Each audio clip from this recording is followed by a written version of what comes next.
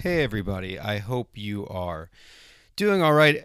Everything considered, I know there's a lot going on in the world, and even more the reason to begin to push out more of these. And I'm really excited today to be bringing this conversation to life. And this is basically a recording that I had yesterday with a woman named Cheryl Mobley. Cheryl is the CEO and founder of an organization called Recalibrate. But really, what led to that work was her work as a president of the Texas Health Specialty Hospital, where she did that for 5 years. And prior to that, at the same hospital, was 7 years as director of operations and quality.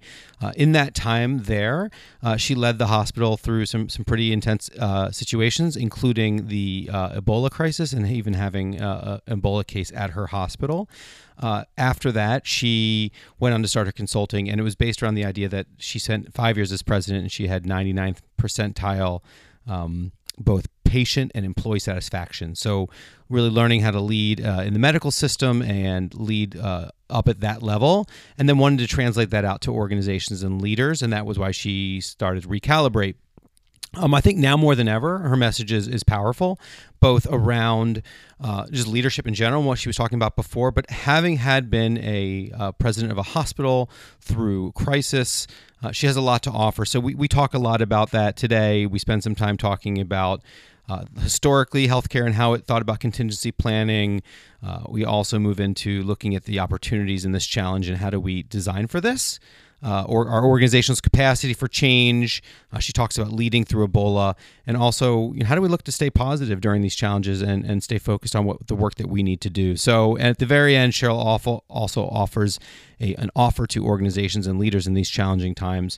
So we're going to drop right in. I start basically with me looking at kind of where things currently are, and we drop right into the conversation.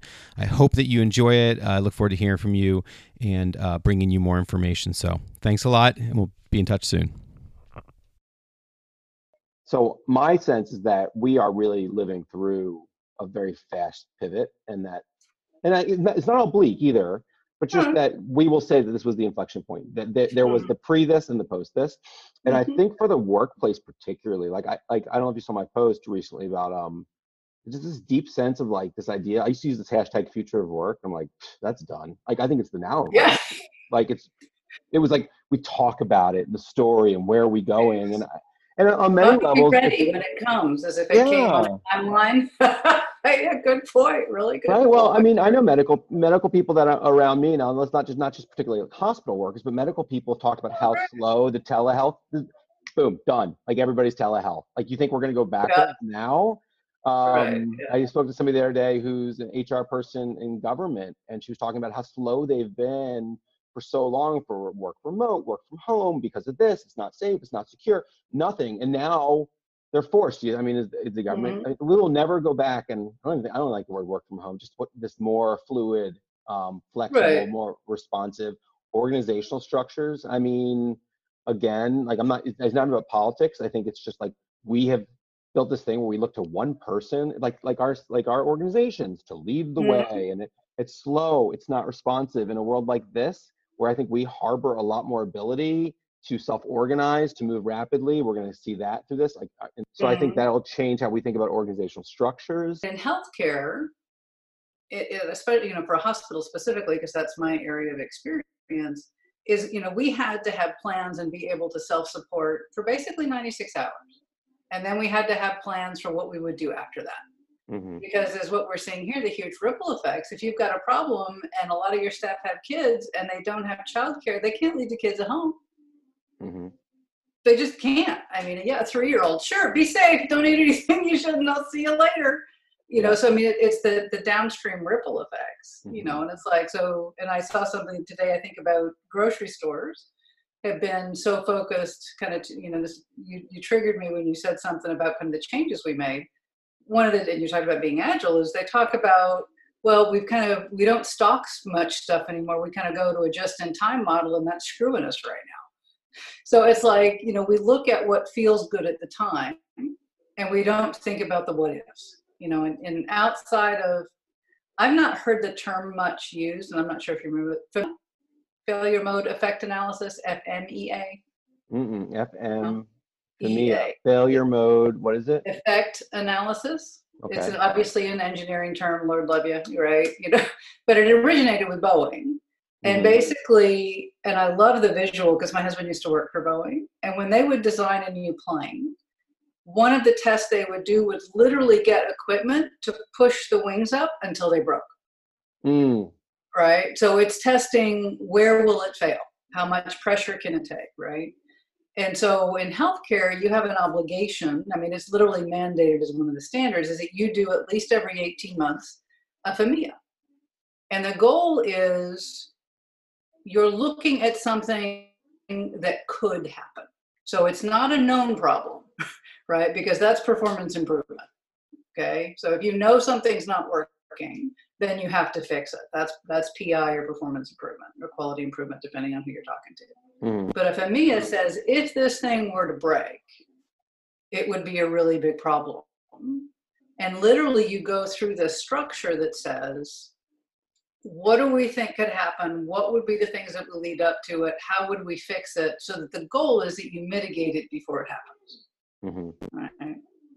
And I think a lot of us, and healthcare certainly not exempt, could have done a better job of going, if something like this were to happen, what are the likely ripple effects? I don't know that we take the ripple effects far enough, to go to look at when this happens and that happens and this causes this and that causes that. We kind of go maybe 2 or 3 things deep, and don't take it any further. So it's just been interesting to me to see the mix of, and I don't mean interesting in kind of a clinical disinterested thing, sad would be a better word, to see how many people have gone right to panic and have made the situation worse than it needed to be. I'm not saying it's sweetness and light, it's not. Yeah. Clearly, it's not.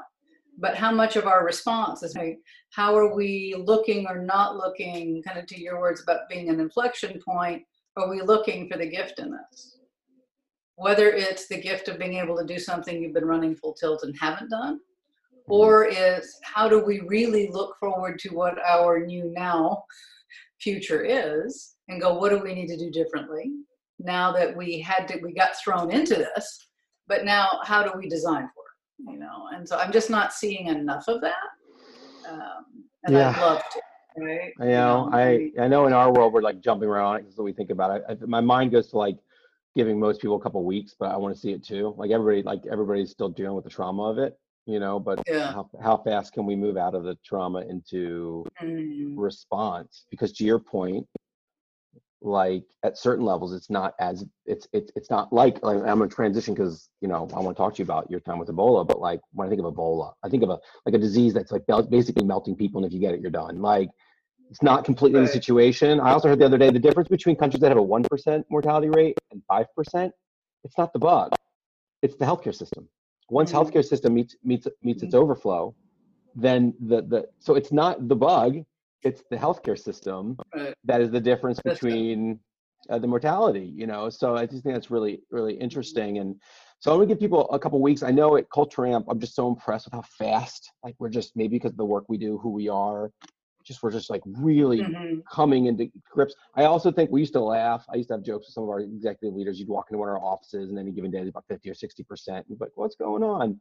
But like the benefit now that everybody was conditioned to work remote. So I think to how many organizations are having to deal with just like that could be the crushing blow. Not that they can't do their work, that it takes a month or 6 weeks to adapt and it's too long and they're in trouble versus companies that can really bounce quickly into new modes of working and not hopefully not skip a beat, just keep moving.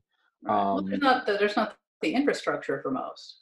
When I was doing quality and when I became president, I had the capacity originally, and part of this is tech, but it's also the organization's choice, right? The capacity, we had very limited capacity to do remote work. Very few things we could get to that we had on our, that we would have if we were at work. When I became president, I had access to everything. But the hoops and the difficulty and everything involved with that, I was at a very tiny fraction of that organization that had that capacity, right? And so how many organizations had that capacity, whether it's now the tech isn't the issue, but is it concern about security, or is it lack of trust in your people? If I can't see them, I can't trust them. I mean, what is it? And to your point, if you're not used to having to work remote, it feels like, well, but, it's like, it's not an either or, right? It doesn't have to be, if you're at home, you're doing nothing, but there's different ways of showing up and different ways of figuring out, well, how do we still engage? And how do I get something from you if I need it? And how do I figure out how to work further without somebody than I would have gone normally? I mean, so to your point, it's, I see it both on the compliance side and kind of the thought process side as well as the tech side. I mean, tech now, there really isn't a reason not to. 15 years ago would have been different. I mean, 15 years ago, we wouldn't have had Amazon able to deliver just about anything despite their own issue. Think about that. I think about how different this would look 10 years ago. Yeah. I mean, it's amazing what we can get and do now. But yeah, you see the fear. I mean, I came back from this trip and I'm like, yeah, I'm not a hoarder. I mean, I want to have enough stuff not to have to do a panic trip to the store, but I'm like, everybody's out of toilet tissue? Like even Staples, and they're saying, yeah, we could probably send it to you at the end of May. And I'm like, Dave Chappelle, I saw him the other day, did a little piece. He made a very good point. He said, no one wants to have an itchy butt in the middle of a pandemic. Yeah, but you don't need 5 cases of it either, right? It's funny where we go, but we're humans.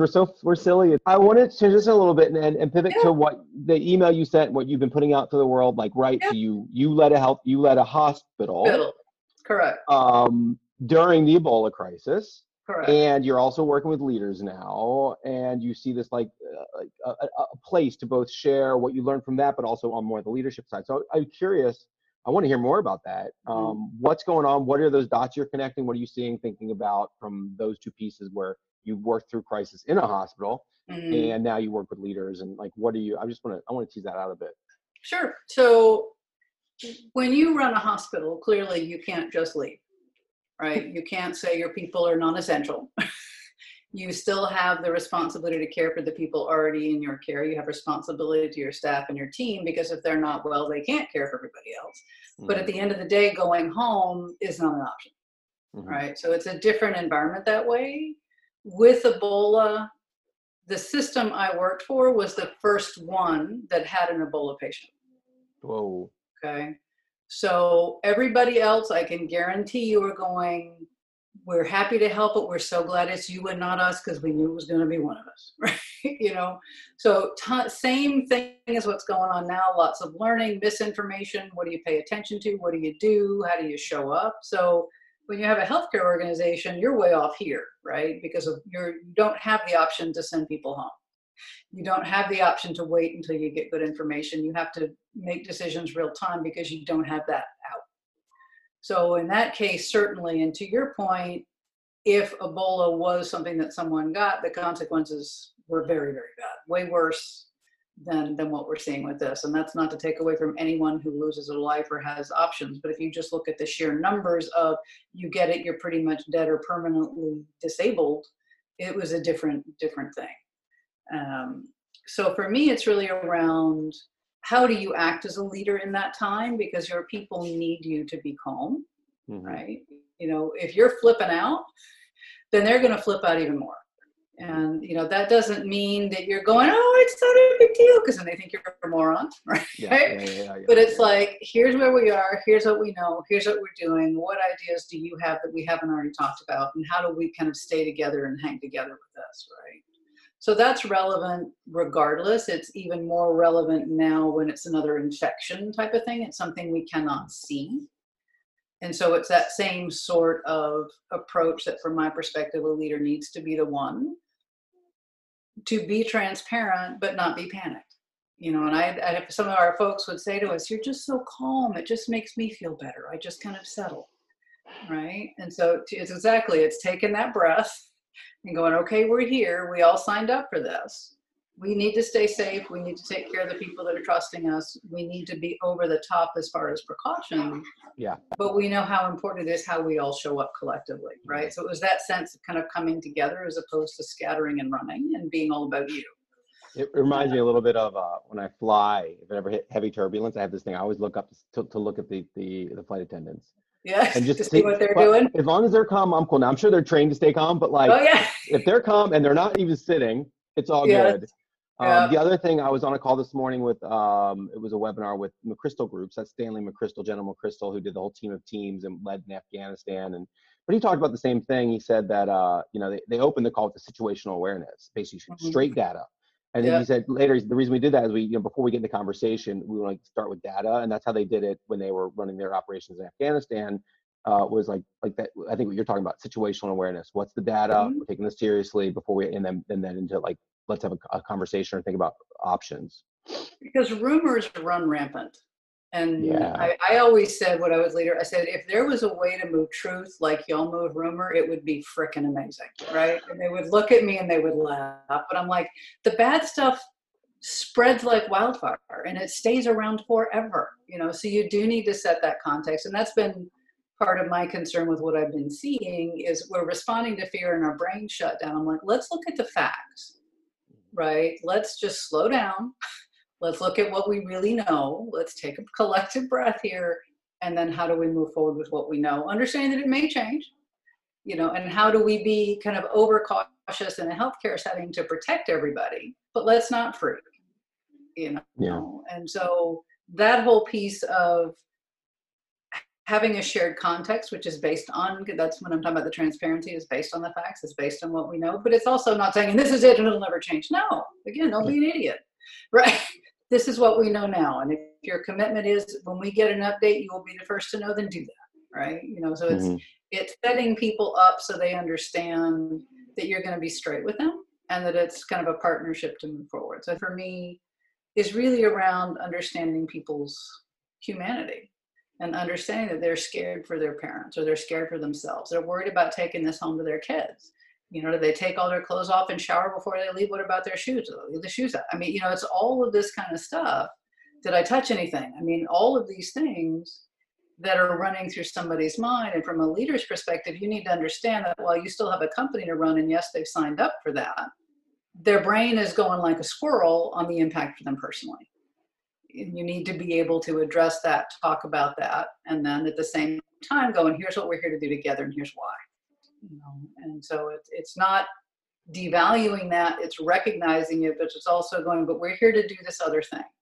We can absolutely support each other. We can recognize that. We need to understand we've all got that little thing running in the back, but we're here to do something collectively to make things better, right? And so let's get after it and really just hope.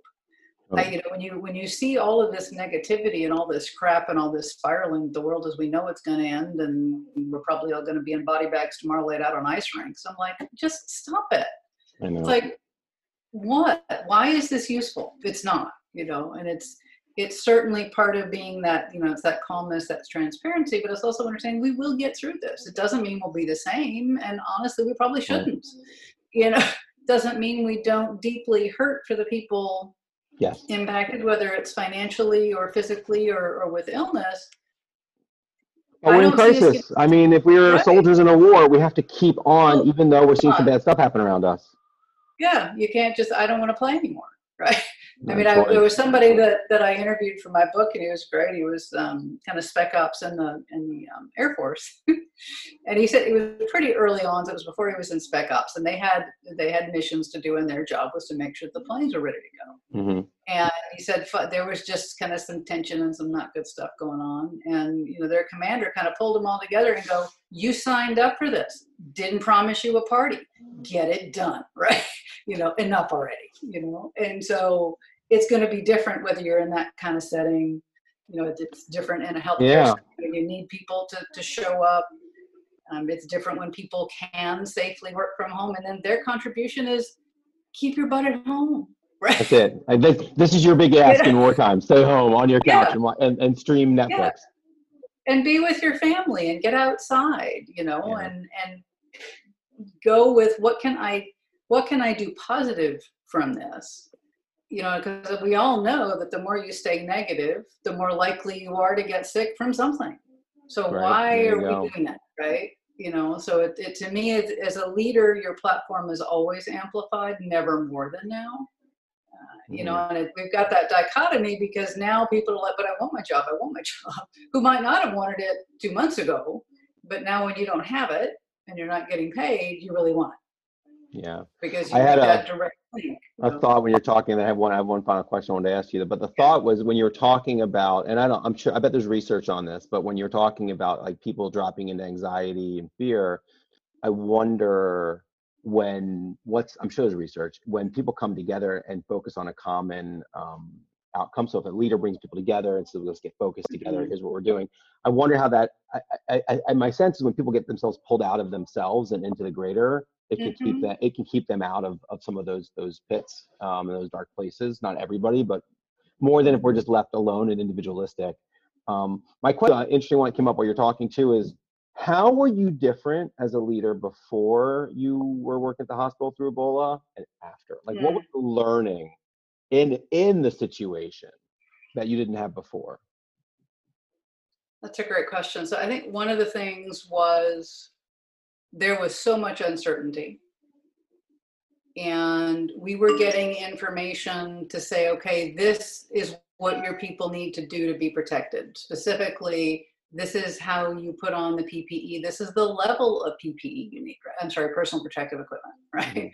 So, there's levels from just the mask you can pick up at the store that you see people wearing. There's shields, there's all sorts of things. What do you do? How do you take your gloves off, right? Yeah. I mean, we actually had to have people trained on how to wear, and we had different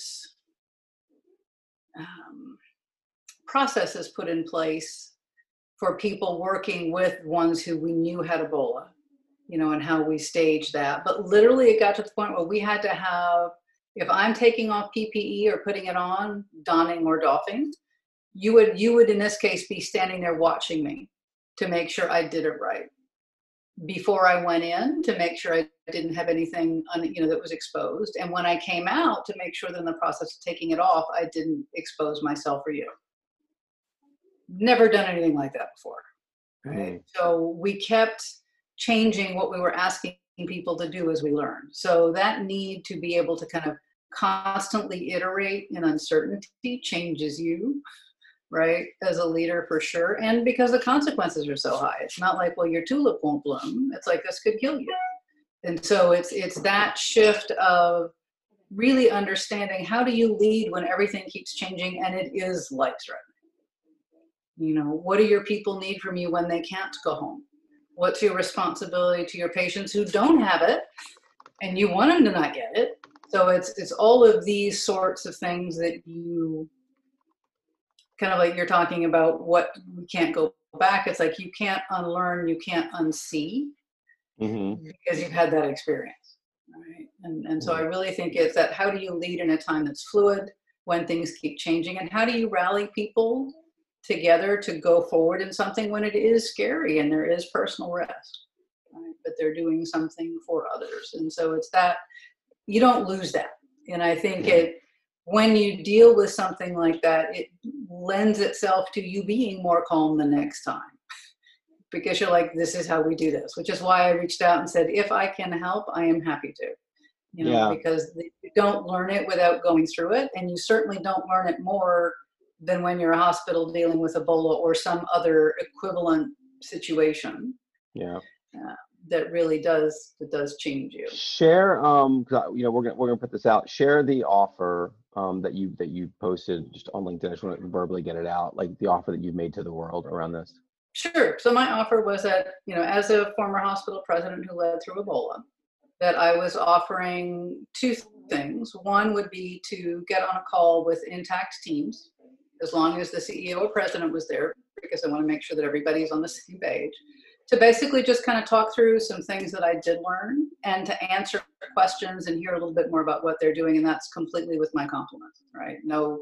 Nothing expected. Or for lower level leaders to potentially just pop up a few different Zoom calls where it's not private, right? It's not an intact senior team, but it's, hey, these are my questions. What do you think? Realizing that the level of information and two-way sharing is going to be restricted on that, right? Because you're not going to talk about everything in front of, quote unquote outsiders. But those were my two offers, just because I wanted to be able to bring that forward and kind of accelerate, as it were, and give people some comfort of talking to somebody who's led through something like this, because it is important. Yeah. If somebody hears this and wants to connect with you, just is the best way to reach out to you via LinkedIn? LinkedIn certainly works, or they can just do a direct email at Cheryl@recalibrate.today is fine as well. Cheryl, thank you so much. I appreciate our connection, our friendship, and just to be connected right now. I appreciate you taking some time to hang out and just talk and answer some of my questions. So I really appreciate this, and I'm gonna do my best to amplify the message that you've shared with me. So thanks. Perfect. All righty. Well, thank you, sir. So